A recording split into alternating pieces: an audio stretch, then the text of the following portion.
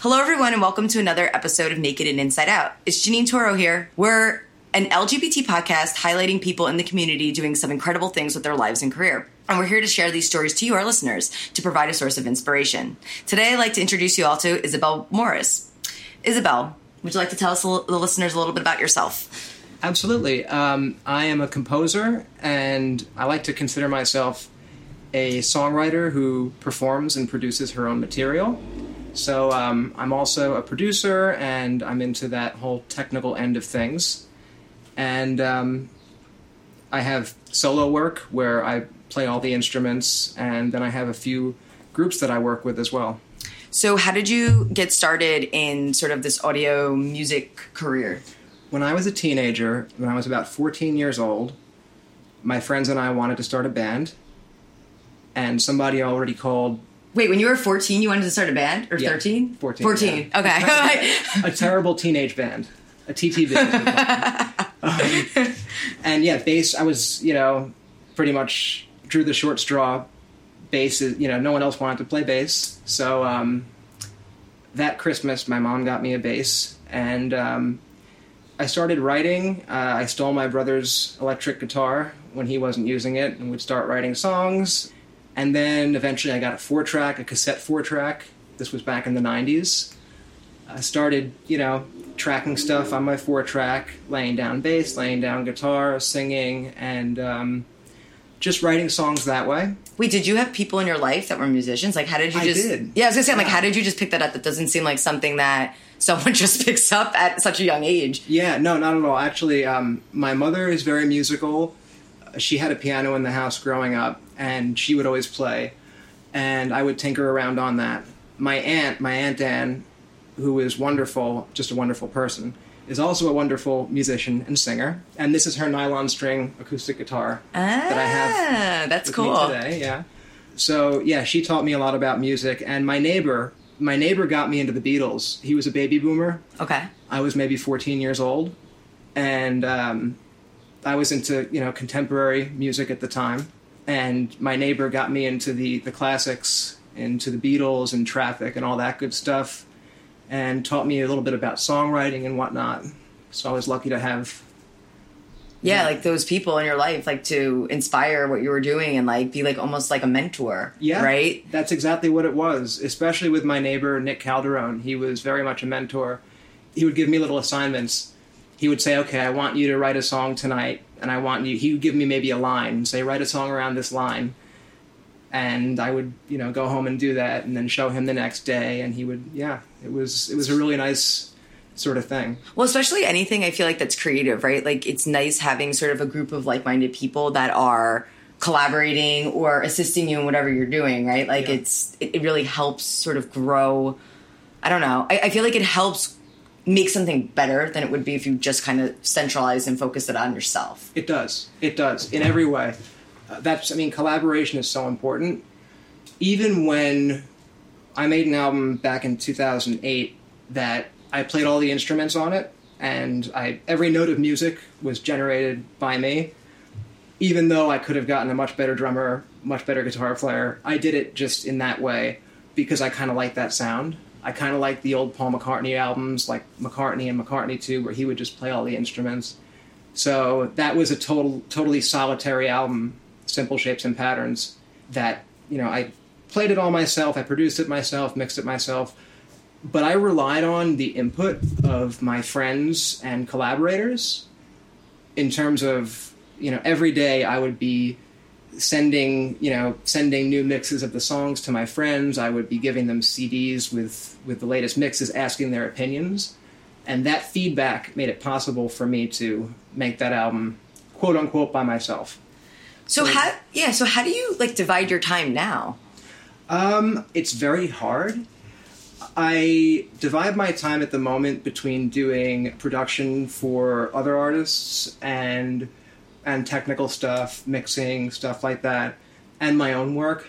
I try to build in 3 to 4 hours every day that I work on my own work. I try to basically make it something that I'm constantly building on and contributing to. But it's tough when for like solo work, when you're the only person, it's really tough because you don't have anybody to bounce off of. So still, you know, when I'm working on solo work, I mean, my partner Danielle will give me opinions.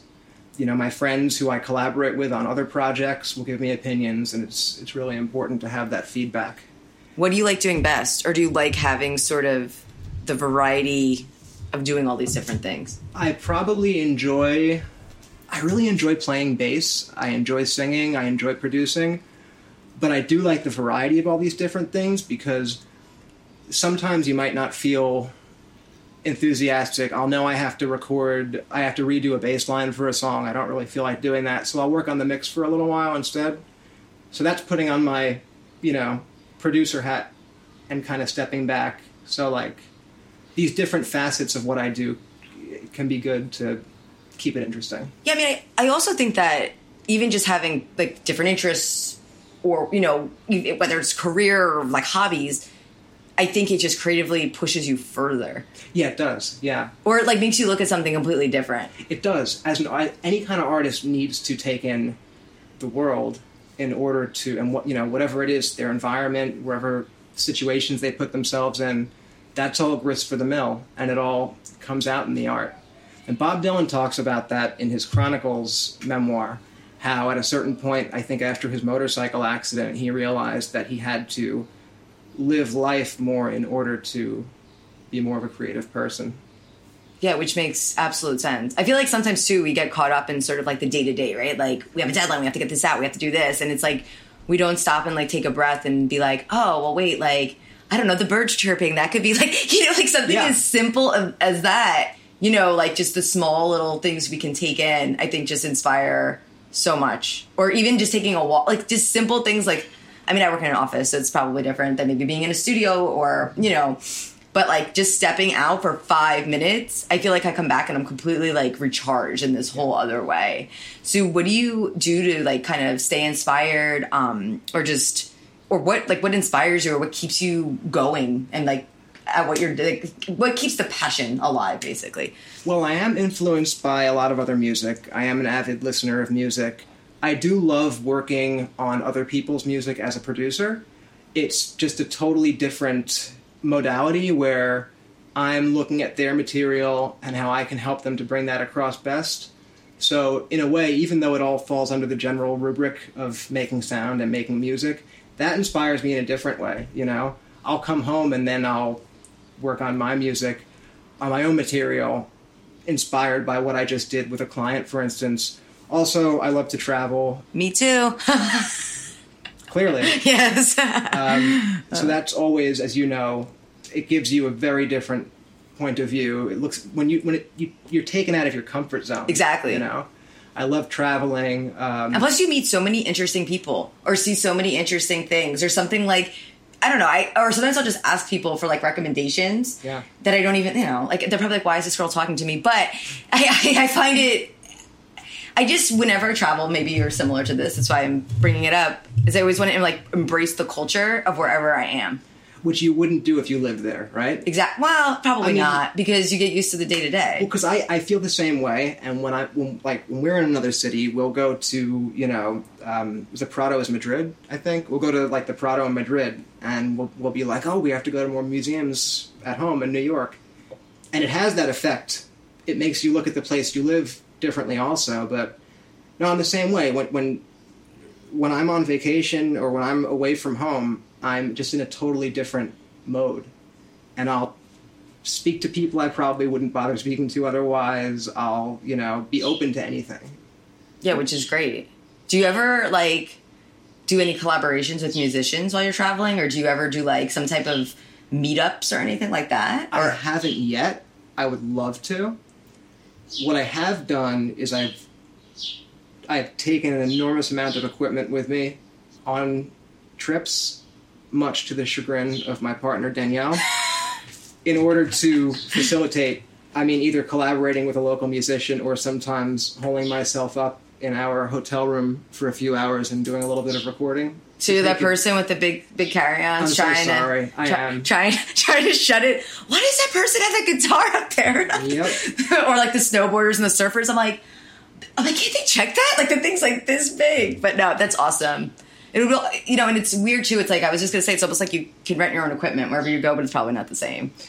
You know? It's the kind of thing I could do but wouldn't. Yeah. You know, I would plan to do it and probably not end up doing it. Is it something that's like super personal though? Like, I mean, like you were saying, your aunt, right, gave you the guitar and you become in tune with the instrument, right? Totally, yeah.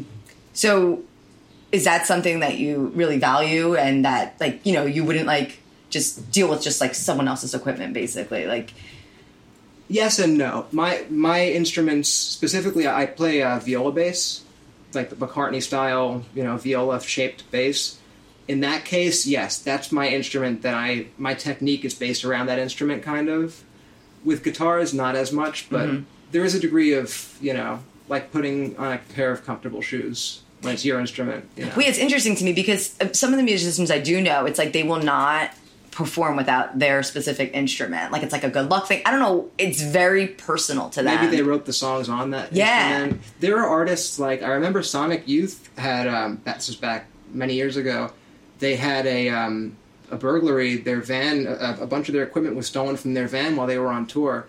And they had certain instruments that literally could only be used for specific songs because they were so, like a guitar, for instance, that was all beaten up and screwed up and had a specific sound to it, that they lost these instruments that were necessary for the songs that involved them. So, yeah, people can get pretty hardcore with that. Personally, I'm more of the mindset that it's all about the song and that if you hand me something that I can play the proper chords on, I can bring the song across in some way. Yeah. Any tool can be used to bring it across, you know. How do you feel after you perform? Great. I love it. It's a high. I was going to say the same thing because almost every podcast after I'm done, I feel like, I'm like, oh my God, I could do anything. I could take over the world. Like I'm in this like delirious state, you know? Get into the zone. Really? And they speak about it with athletes usually, but it happens to anybody who is good at something, you know, and who has that je ne sais quoi, you know? It's getting into that zone and it's really incredible. Yeah, it's something also that I feel like that's super soothing that I never expected. Like, it's very exciting and, like, adrenaline rushing, but in the same way, it's kind of like, not that it calms me, but it's like this soothing feeling. It's like, oh, great, like, I'm putting something into the world that people are hearing or that people are responding to. And do you ever hear any, like, feedback from any of your fans or listeners or anything like that? Yeah. I have a small but dedicated following, and I hear some I get some really nice press. There's one guy in particular whose name is Willard, who runs a website called Willard's Wormholes, and he discovered my music back in 2011 or 2012, and he is just stalwart. Like anytime I release something, he'll always give it a good write-up, and yeah, he's amazing, and he's helped me kind of gain some fans from sort of the psychedelic rock demographic, and it's really very gratifying when you work on something, you don't know how it's going to be received, and then you put it out there, and for whatever reason it just sort of catches on. Yeah. You know, and people see things in the work that maybe weren't intended, or maybe they were intended subconsciously, and you know people are appreciating it, and that's a wonderful feeling.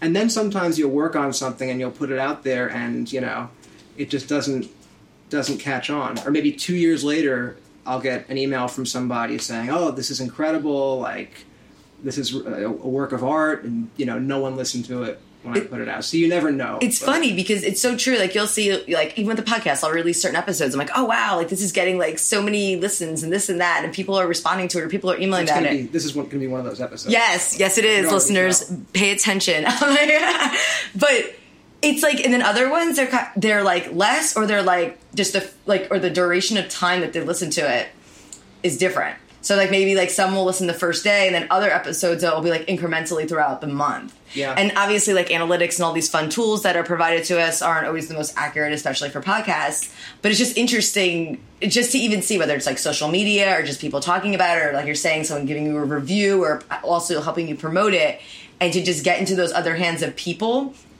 But it's also interesting because you don't know. You never know. Yeah. Like, even one of the interviews I had with Brooklyn of Boys Society, she literally, like, had this idea, and she just started posting basically that idea like a reflection of that idea on Instagram, and like it just blew up overnight. She's like, oh my God, like I didn't, like she was just like, I was excited, you know, and I was hoping people would like this, but I didn't think it would just like happen overnight. So you kind of never know. You can never predict it. It's got to do with, I mean, part of it is what you're putting out there. Part of it is the moment, you know, just there's a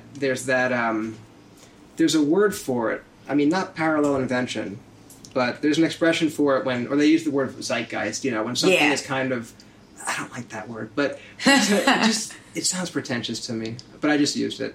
Yeah, something's in the air and it catches on. Sometimes I'll know that a song is very catchy and that it's going to get, you know, that people will like it and pick it up pretty quickly. Sometimes I do work on projects that I know are not. I mean, with music, sometimes with film too, sometimes you'll watch a movie and you might not get it the first time. You might enjoy it, you might not get it, but it grows on you. You know, as you watch it, and sometimes music can be like that, and sometimes my music can be like that, and I'll be aware of it, and I'm making a conscious choice to kind of make something that is deep and layered, that will reveal more of itself with more listens, but it's not for some people. You know, it's for more like the hardcore listeners who will sit there and listen to a self-indulgent 7-minute, you know, psychedelic rock song, you know. Yeah. Not necessarily like mainstream people that are listening to like something ridiculous like Taylor Swift. No, I'm just kidding. I try to be, I'm like naturally a music snob. I can't help it because I'm a musician and I have to put myself above others. But really, like, I try not to be a music snob. I really try to say, like, there's no such thing as bad music. It's just all about what we like or don't like. But yeah, I mean, I'm not going for the Taylor Swift demographic. But sometimes, you know, I'll have a song and I'll say, all right, this is conducive to being a single, and other songs, you know, are more conducive to being album tracks, and that's always a consideration. Do you have a favorite? A favorite of my work? A favorite song? Are they all like your children, so you can't? They're all my children. They are all my children. It is hard to choose one. There's a song called Embassy Blues that's really simple and economical. The arrangement is very economical, and I like that song a lot because it's hard to do that sometimes. Yeah. Less is more. Sometimes, as a producer, I'll go in and a client will play me a mix of a track that, you know, they've been working on. Maybe it'll have 80 tracks, tons of different instruments, all playing over each other. And I get a lot of joy out of going in and saying, all right, let's take this out, let's take that out, let's hear this by itself. And it's almost like sculpting in that case. Yeah. You know? But economy can be so hard in arranging music because, like, you know, in film, a lot of the time, if a scene isn't working correctly, there'll be a score over it when otherwise there might not have been. If they think a scene is just not paced correctly, they'll just put music over it. Some musicians who are producing themselves do this, and I've done this in the past, where you kind of crowd the arrangement because you're not fully confident in it. That's interesting. So I try to look out for that in my own work and in the work of my clients, and I try to instill a sense of economy, you know. Not that that's always what you want. There's some great... I'm a big fan of Stereolab, and their music is like, there's so much going on. But still, every instrument has its own spot, you know? They're not crowding each other out. They're all each doing their part, so... Where can our listeners listen to your music? You can go to isobelmorris.net. That's ISOBELMORRIS.net. And that will take you to all my stuff. Awesome. We're going to talk a little bit about sort of Isabel is transgendered. And a lot of our listeners and even some of our podcast interviewees, we have this constant conversation about sort of understanding the transition for a transgender person. And it's interesting. The first time, at least for me, I went to this event in the city. It was a Start Out event, and there was a guy, Thomas Page McBee, there. And he wrote a memoir that I can't remember the name of right now, but I will put it in our show notes. Man Alive. It was excellent. I finished the book in like 2 days. Man Alive? Man Alive, yeah.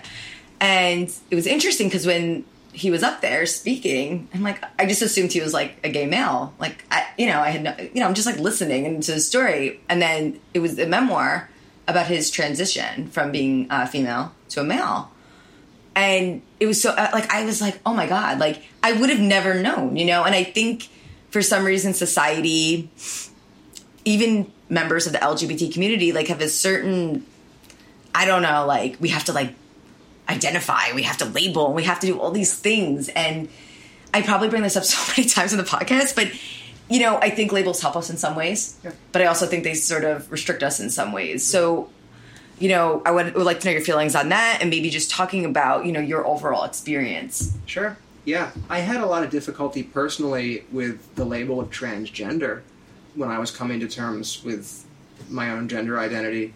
And I found that to be a useful label for myself eventually. I came around to that. I identify as a woman first and foremost. I am a trans woman. I think it's, as you said, it's very important that we have labels so that we can make sense of the world, but it also does kind of box us in. Yeah. What I've gotten from a lot of people who don't intend this to be offensive in any way, but I've had people tell me basically that because I appear fairly gender normative, that I'm very much on the feminine side of things, that it's easier for them to accept me versus someone who might be more gender variant. And that's the moment at which I say, well, you've learned nothing. Like, this is, this is something that is a spectrum, like sexuality. It's a separate spectrum from sexuality, but it's a spectrum, and it's not about, it's not about trying to, for trans people, it's not all about trying to pass or to assimilate as, from male to female or from female to male. For myself, again, I'm very much on the female side of things. But it is a spectrum. People are having trouble getting to grips with that. There is some weirdness within the LGBT community about trans people, although some of the people who helped me the most in my transition, who inspired me the most, are, gay friends, gay men, lesbians, who have been incredibly supportive. But yeah, there's a gap of understanding, which I understand that people don't understand. Like, I feel like if I were a cisgender, I would have trouble getting to grips with the concept to some degree. And like we were talking about before the podcast, how some people, because I'm a lesbian, so I've had people ask me this. Well, if you're transitioning from male to female, then, how does that make sense if you're a lesbian? And that's when you have to say, okay, come, sit down, let's... And you break out the teaching aids, the chalkboard, and the chalk. The chalkboard. That, do you bring out the anatomy charts, too, to explain? I usually have those on me, yes. Because for about 6 months after I came out, I was being interviewed constantly by friends. Not for podcasts. Just curiosity, right? Because I'm the first trans person they knew, yeah. But no, that was the moment at which, and sometimes still, I have to explain that, gender and sexuality are not the same thing. They're related in some ways, but they're not the same thing. And what's really important for cis people to understand about trans people is that it's not a whim. It's not something that, just like being gay is something that people struggle with it, but I've heard from a lot of gay people, I know this for myself, that you feel there's something feels different. You don't know why it feels different. You compare yourself when you're younger to the other kids. Yeah, and then all of a sudden you're like, oh wait, this all makes sense now. And you're either really excited about it or really terrified about it. So as a lesbian, did you ever think that all other women must be lesbians secretly? No. No? Because I've heard that before, and I always kind of thought that all women must secretly be lesbians, because just from my point of view, when I was young, when I was a teenager as a male, I would date women and, I think to myself, wouldn't she rather be with a girl right now? And that's like projecting... Wait, why do you say that? That's interesting. That's like projecting my own experience, which is kind of what we all do. And I also used to think to myself that I'm sure there are so many people out there who are trans like I am who don't, talk about it or who exactly. haven't transitioned. But that's just the thing. Not to interrupt you, but that's what kills me. It's like, even the media and society, they talk about all, like, gay this, gay that, LGBT community this. Now gay marriage, everything's fine now with the gay people, so we can push them over. Now it's like, let's focus on the struggles, by the way. Because everything's perfect and we have rights and no one discriminates against us. Whatever. Anyway. The same way that when Obama was elected, there was no more racism. Yeah. It's that kind of, That's what I'm saying. So to me, it's so crazy that, like, first of all, I just don't understand why everyone sort of needs to, how do I say this? They need to understand. I get that people should have an understanding of something, but it's like they try so hard to understand. Yeah. Like, I found when I first came out, like, all my friends, like, didn't get it. So it was like, you had to, like, re-explain yourself. Or maybe they did get it, or maybe I'm just being, like, I always say this, or maybe it was just my perception of it, which it may have been. But it's like, why do we always have to re-explain things? And it's like we're like the target, and it's not necessarily in a positive light. Like, yes, I think we have a lot more rights, and I'm very grateful for those rights, right? But I also think, like, even with all this stuff with the trans bathrooms and just, it's like, people are just people. We are all made up of the same DNA, essentially, right? It's like, it doesn't matter if I like you or this person or that person. It's that I like you. And that I connect with you, and there's something there, right? So what kind of fascinates me is, like, other people, whether they're, like, non-LGBT or even people within the LGBT community, it's like, are they really trying to understand it to, like, better the world? Or is it just this kind of, like, ignorant sort of attitude? I think many people hover between both. Right? Yeah. I mean, I can say for myself, like, we all have our own biases and our own prism that we see the world through. And, no, I don't think I didn't live through your experience of coming out, but from my experience, it seems like this is a fairly common thing. I think a really important thing that I was told when I first came out, a great piece of advice that someone gave me was a gay man who had gone through the experience of coming out to his very traditional family. He told me, you don't have to explain yourself to anybody. You should never feel like you have to explain yourself to anybody. And I appreciated that, and I kind of internalized that. And I went on to explain myself to many people, knowing that it was not my obligation. Knowing that I was doing it because these were people that were in good faith asking me something because they wanted to understand more, Exactly. And I think that's the difference, right? Like, I find that I don't mind explaining myself, but I also tend to make people feel like what I'm doing is completely normal and they're the abnormal people. Because most of my life, I wasn't like that. Most of my life, I was the one hiding and, like, not being real with who I was. And I'm like, wait, why am I doing this? Like, they're the ones that are so uncomfortable with it. Yeah. Like, everybody else is the ones that are like, oh, this, that, blah, blah, blah, blah. I don't understand this. But it's as if you're part of their experience. Exactly. And I'm like, I just was like, no. This is me. You're the ones that are weird that you can't just accept who I am. Yep. And it took a long time to get to that place, but I'm glad I got to that place.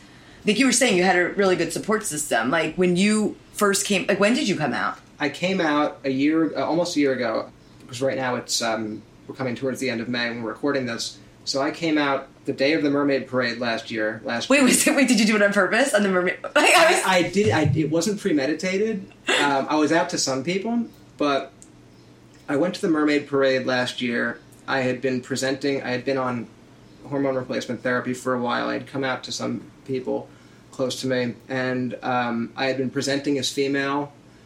And then the day of the Mermaid Parade, it was myself and Danielle, my partner, and our friend Elena, and our friend Allison, and just a good group of people. And I was, presenting as female, and I felt very much like one of the girls. All the women treated me like one of them. That's amazing. It was the first time in my life that I really felt that. Yeah. It was amazing. And I went home that night, and I actually just posted on Facebook. I did the same thing. That's so funny. You know why? Well, maybe this will be as similar as you did it. For everyone's obsessed with Facebook for God knows why. Yeah. 2, I was like, I can just post this and be done with it. Exactly. You can just broadcast it. And be done. Yep. Just be done. And then if someone doesn't see it, well then I'm going to just be like, oh, you didn't know I was gay? Duh, it was totally on Facebook last month. Like, it honestly, and it was actually, I was surprised by the responses. Because I guess I feel like I was never like, people weren't full of joy when you tell them that you're gay because you're quote unquote different. You know, so for me, it was like kind of the opposite effect then. Like people were like liking it and they're like, you know, go girl, like all support. And I was like, finally, like maybe I should have came out like 10 years ago. That's what I thought. You know, too, yeah. I always wonder, I'm like, would my life be different? I cannot stop wondering that. It's really tough. And as a trans person, it's also like, if I was on hormones on and off throughout my 20s, which I'm happy about that at least I had that progress physically, but man, if I had started at 21 and not stopped and been my authentic self, and I'm sure you can think back to moments before you came out, that how different would it have been if I were out. But I think that, you know, what we're talking about is a really important thing for LGBT people who are struggling. I talk to a lot of trans women specifically, just talking, you know, who might be at a different point than I am with their transition or getting ready to transition. And I think the whole idea of, like you said, you know, I'm not the crazy one. You guys are the crazy one. Exactly. If you have a problem with it, and not feeling like you have to apologize for it, and not feeling like you're obligated to explain yourself. You can do it if you want to, and if you feel it's productive, but you're not obligated to explain yourself. You're not accountable to anyone when it comes to your gender identity and your sexuality, but yourself. Exactly. And that's something that's so hard to, like, realize. Or I guess, you know, I think it's also a different time. And I keep saying this about LGBT youth today. It's like, yeah, they have all these new labels and things, which, you know, I have multiple feelings about that. I think it's great in some ways, but I also think it boxes us in some ways. But I also think that people today are like, Mom, Dad, guess what? I'm gay. Deal with it. Or guess what, Mom? I'm genderqueer. This is who I am.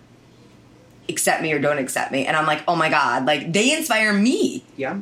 Because I'm like, this is incredible. Like you can be who you are, or even like just a support of even like the young trans kids. And it's just transitioning at, you know, when they're kids, when that's they're what I'm saying. Age. Yeah. It's but like the parent actually like understands. They're like, oh my God, like you don't feel like who you are in your body. Like they get it, or they're at least more open to it. And it's like this stuff, like people act like this stuff just happened like 2 years ago or something. I'm like, this stuff has been going on for probably centuries. Yeah. But we just don't know. And specifically, I mean, it's been going on just with the current medical system of, you know, the psychiatric and medical aspects of transition are fairly new in many ways, as far as hormone replacement therapy and, you know, sex reassignment surgery. That's, you know, relatively new, but still we're, you know, 50, 60 years. The thing is, though, that, and we don't have to get too deep in the weeds with this, but and a lot of cisgender people don't understand this because it's just not part of their experience. They have no reason to consider this or know it. So to them, it's like, what's this new transgender thing? Well, for decades, decades and decades, transgender people were forced into a medical system that was designed to keep us invisible. They would only allow us to transition if the doctor in question, the medical professional, determined that the patient would be a quote-unquote passable female. In fact, many of the doctors who were involved in drafting the guidelines for treatment of transgender people, the guidelines that we had up until maybe the mid-90s, some of these doctors are quoted as saying that they literally used this criteria for deciding whether a trans woman could attain treatment. The criteria being whether or not the doctor found himself attracted to the trans woman. I really wish the listeners could see my facial expressions through half of this episode. First of all, that is insane. It's insane. And it's so ambiguous. Yeah. Like, I could be like, oh, I would be attracted to that person. Like, what? That is insane. It's disgusting. And it's something that these researchers sort of, you know, put their biases into the guidelines for treating specifically male to female transgender people. There was a paraphilia I forget exactly what it's called, transvestitic fetishism. If you were a man who presented to a biological male, who presented to a physician or a gender therapist as someone who enjoyed dressing in women's clothing, for whatever reason, there was a diagnosis of transvestitic fetishism, a mental illness. Meanwhile, when women wear men's clothes, there's no diagnostic term for that. There's no, like, actual, sort of stigmatization of that on the same level. So it's really interesting that that's sort of the background, the institutional background against which trans people today, that's kind of our legacy. Yeah. And it's gotten much, much better. It got better over the past two decades. It's gotten better over the past few years. In New York State, as of 2014, all health insurers have to cover certain things for trans patients. Which they should. Which they absolutely should, yeah. Should have happened sooner, but it's nice that it's happening. But yeah, for people who think, oh, this new thing, trans people, we've been kept from transitioning, and we've been kept from the ones who have transitioned for many years were encouraged to move away from their home, to move to a place where no one knew them, so they could start over as someone who's not trans. So we're going to take all the trans people and put them on an island, basically and see if they fucking survive. Spread them out. They can't, and that keeps us from developing a subculture, from communicating with each other, which is why, and I love it when somebody is trans, but they don't feel the need to tell anybody. For instance, I know a performer who is extremely talented, and she won't say whether she's trans or cis. And I think that's awesome. It's not anyone's obligation to tell anybody that. At the same time, I do think it's also valuable that there are people who are like, I'm trans. This is my experience. It kind of makes it easier. But I think it's also more eye-opening that way. Yeah. And not that the person's trying to blend in or anything, but it's great that they can. But not everyone has that luxury, right? Exactly, yeah. So most people don't. Exactly. I would say, yeah. And I don't think everyone has to run around. Like, this is what I always say. Like, I don't have to, like, wrap myself in a gay flag and, like, run through the streets of New York, okay? Like, I don't need to do that. That's where you and I differ. Oh, so you're going to run through the streets. That's how I got here, running through the streets. But you get me, right? Like, yeah. Or I have to, like, tattoo something on my forehead. Like, for example, I guarantee you I'm starting a new job, okay? Guarantee you, unless I say, like, oh, I'm gay, or, oh, like, I've dated women, or whatever, they'll immediately, at least one person will ask me if I have a boyfriend. At least one. Because I present as more feminine, or I present like a straight female, but what defines that? And like we can go to a rabbit hole here, but it's just perceptions of people, or it's like always a shock. It's like, oh, great! It's like that long, like, and I'm just like, guys, come on. Like, we're all people. Like, it doesn't matter if I'm gay or straight. It doesn't matter. Nothing matters. It matters that I'm good at my job, and it matters that I'm a good person. Like, yeah. So I think nowadays sometimes people make a big deal out of it for the opposite reason that they would have a decade ago, because they're excited for it. I feel like straight people and cis people sometimes get very, very enthusiastic about it, and it's like, well-intentioned, it's nice. And it's weird, too, like, if I tell straight people, or like, I love how I always, like, yell about straight people on the podcast, because I was never straight. Please. Anyway, so, because, I mean, most of my life, I guess I was bi. I mean, I identified as straight, but I was probably bi. But yeah, it's funny. I feel like they get excited when I tell them, like, I know a transgendered person. Or, like, when people, yeah. And I'm like, this isn't, like, a puppet show, or the, like, even, like, drag queens, or other gay people, or, like, and then there's that whole stigma, oh, I love gay men because I can shop with them. I'm like, no, we're not doing this. I'm going to educate you. I have gay friends, and they're awesome people. You're not going shopping with them. You're not dressing them up. This, like, I make it very clear, but it's just really funny to me, because it's, like, people, whether it's TV, I don't know what it is, but there's this, like, perception that's built in their brain, and I find myself constantly, like, trying to, like, brainwash them, or, like, erase what they know and replace them with, like, reality. I think I shouldn't say it to a small measure, I think cumulatively over time, to a large measure, just you being you accomplishes that goal. Exactly. You know what I mean? But yeah, it's a process, and it's a process of constantly coming out. Yeah, it's all the time. I think it's the problem of, and I think we're all guilty of this, and I'm not pointing fingers. We're all guilty of this in many ways. But I think, and it's confirmation. You know, we all suffer from confirmation bias. It's just the human condition. But a lot of that is, like what you were just saying, is people who are straight looking at LGBT people as part of their experience. Exactly. And it is influenced by the media. The depictions of gay and lesbian people in the media have gotten a lot better over the past decade. It makes a lot of stuff from the early 2000s look dated now. You know, when you see the stereotypes. People still, like, for instance, the stereotype, which again sort of conflates gender expression with sexuality, the stereotype of gay men being effeminate, you know, that kind of thing. It all stems from looking at others as part of, you know, you're all part of my experience, so I'm going to go shopping with that gay guy.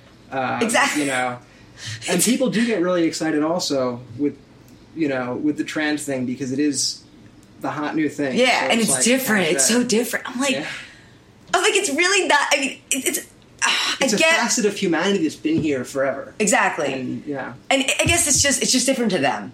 And I guess that's what it is. And it's good that they're open-minded and trying to understand it, which is a good thing. But sometimes I'm just like, open your eyes. I mean, we're in New York City, for crying out loud. Like, you know, just be adaptive. Like, go with the times and, you know.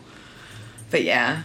Oh my God. Sorry, I get so worked up about these things. No, and this is something that we have to deal with that, you know, people who aren't LGBT don't have to deal with in the same way. Exactly. And it does get very frustrating, and sometimes they can't possibly understand it. Yeah, or relate. And I'm sure you've dealt with people who are open-minded and who will tell you how liberal they are, and then they'll say something very offensive. Oh, yeah, all the time. It's all about understanding that that understanding that you can understand. Like, for me, to understand the experience of somebody who is, for instance, black, grows up black in America and deals with a different set of experiences than I do. You know, that's something that, on a basic level, I try to understand, but I haven't dealt with those specific prejudices. You know, so I think it's important for me to realize that I don't understand and listen to what they're telling me about their experience. You know. And that's what it's all about. I get frustrated now with some of my male friends who are decent guys who don't go around catcalling women or anything like that, but they don't really understand the day-to-day experience of dealing with that. Yeah. And it's just there's a wide gap between knowing about something and experiencing it. Absolutely. You know? 100% agree with that. And that's where empathy comes in, though, you know? Yeah. I have one other question that may seem random. And then maybe if you still want to perform a little song for our listeners. I would love to. That would be amazing. So you guys are in store for something really exciting. So be excited. Don't talk it up too much. No, it's good. It's going to be the first live performance on the show. Really? So, yeah. Awesome. Yeah. Okay, so don't skip it then. You have to listen. Yeah, exactly. How did you pick your name? Isabel? Yeah. I saw it somewhere one day, and I just liked it. You just, connected with it? I just connected with it, yeah. And I like the ISOBEL spelling. Because it's a little European. Yeah. Because, you're choosing, I guess I thought about it, it's you're starting a new life, right? Yeah. You're picking a name for yourself, to, represent your new journey. Yeah. It's a profound thing. We all go through transitions, whether we're trans or whatever. I mean, everyone transitions in various ways throughout their life. But this has definitely been a big seismic sort of sea change in my life. And it is funny because it takes a little while to get used to having a new name. Yeah, I believe it, because you're so used to hearing someone call your name. Yeah. And you're looking at, or even when my name's Janine, but if I hear someone anything with I'm like, all right, I'm hearing things, and they're like, not you. I'm like, all right, but you just your brain is trained to respond like that. It is. Yeah. And people who've known you for a while, also, you have to be patient with pronouns, exactly, stuff like that. To a degree, I mean, gently remind people and whatnot. And I got in a whole conversation about this too. It's like you look at someone and you associate a he or she, and it just comes out of your mouth because you're like conditioned that way. Because I interviewed Jeffrey Marsh, who pronounced they and them, and I'm like, literally at the end of the episode, I called, instead of they or them, I said, or his name. See, I just did it again. Instead of calling Jeffrey, I said he, and I was like, oh my God. And I'm like, I'm not editing this because it just shows like we're just conditioned in this way of thinking, and I could be looking at someone and like, it doesn't matter if he looks male or female. Like he wants to be called this way, but it's like, we need to recondition, you know? Yeah. And it's something to understand. I think it's something on my end as a trans person that, you know, I have to give understanding that that's not easy. I mean, when I met with the lawyer to change my name, to legally change my name, this was back last year, I introduced myself as my old male name. And I felt ridiculous. But, you know, it takes a little while for sure. And it's something that also, transitioning is also something that can change facets of one's personality. I'm still the same person, but like a lot of, you know, various facets of my personality have changed, all in positive, all in better ways. Yeah. Not really, all in better ways. We'll have to take a poll. I'm just kidding. Please don't.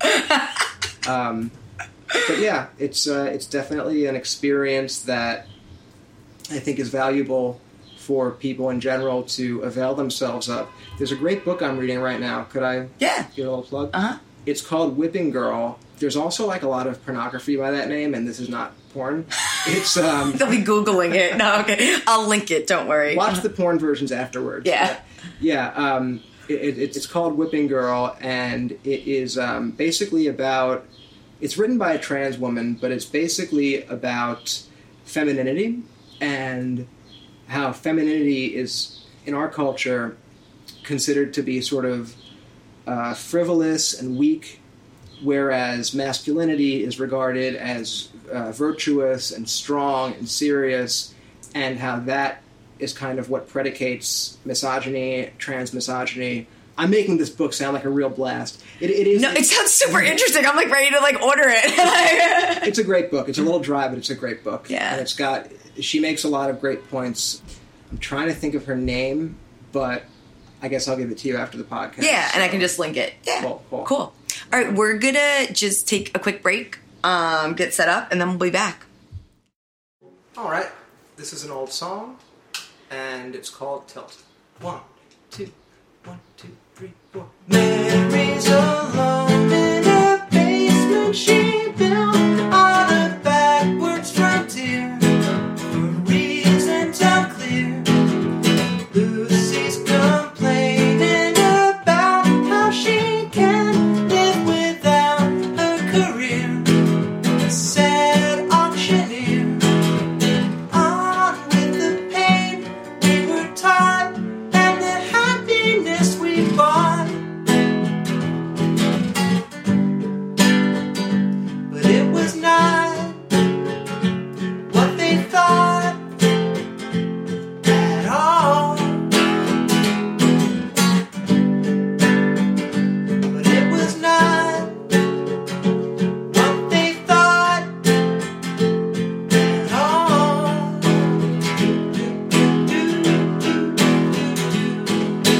Jamie's been weighing the odds till they tilt in a vacant display, a sad rondelay.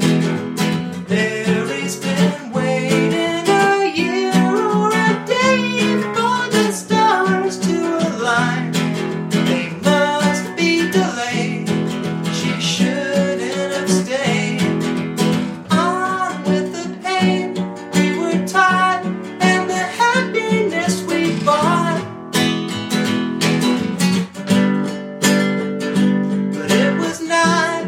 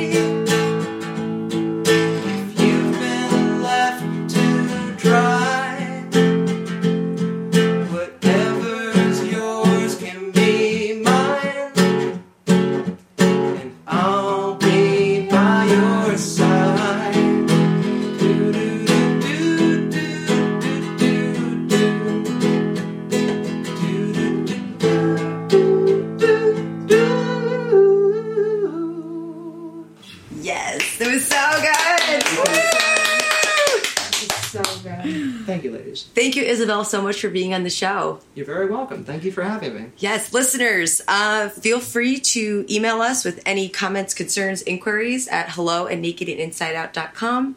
You can find us on Twitter, Instagram, a whole bunch of social media. Just go to our website, nakedandinsideout.com, and you can link out to those there. Also, if you like what you're hearing, rate us in iTunes. It helps a lot. And we will post all the links from this episode to find Isabel's work, as well as some of the other references she made, like books and things like that. Until next time, guys, thanks so much.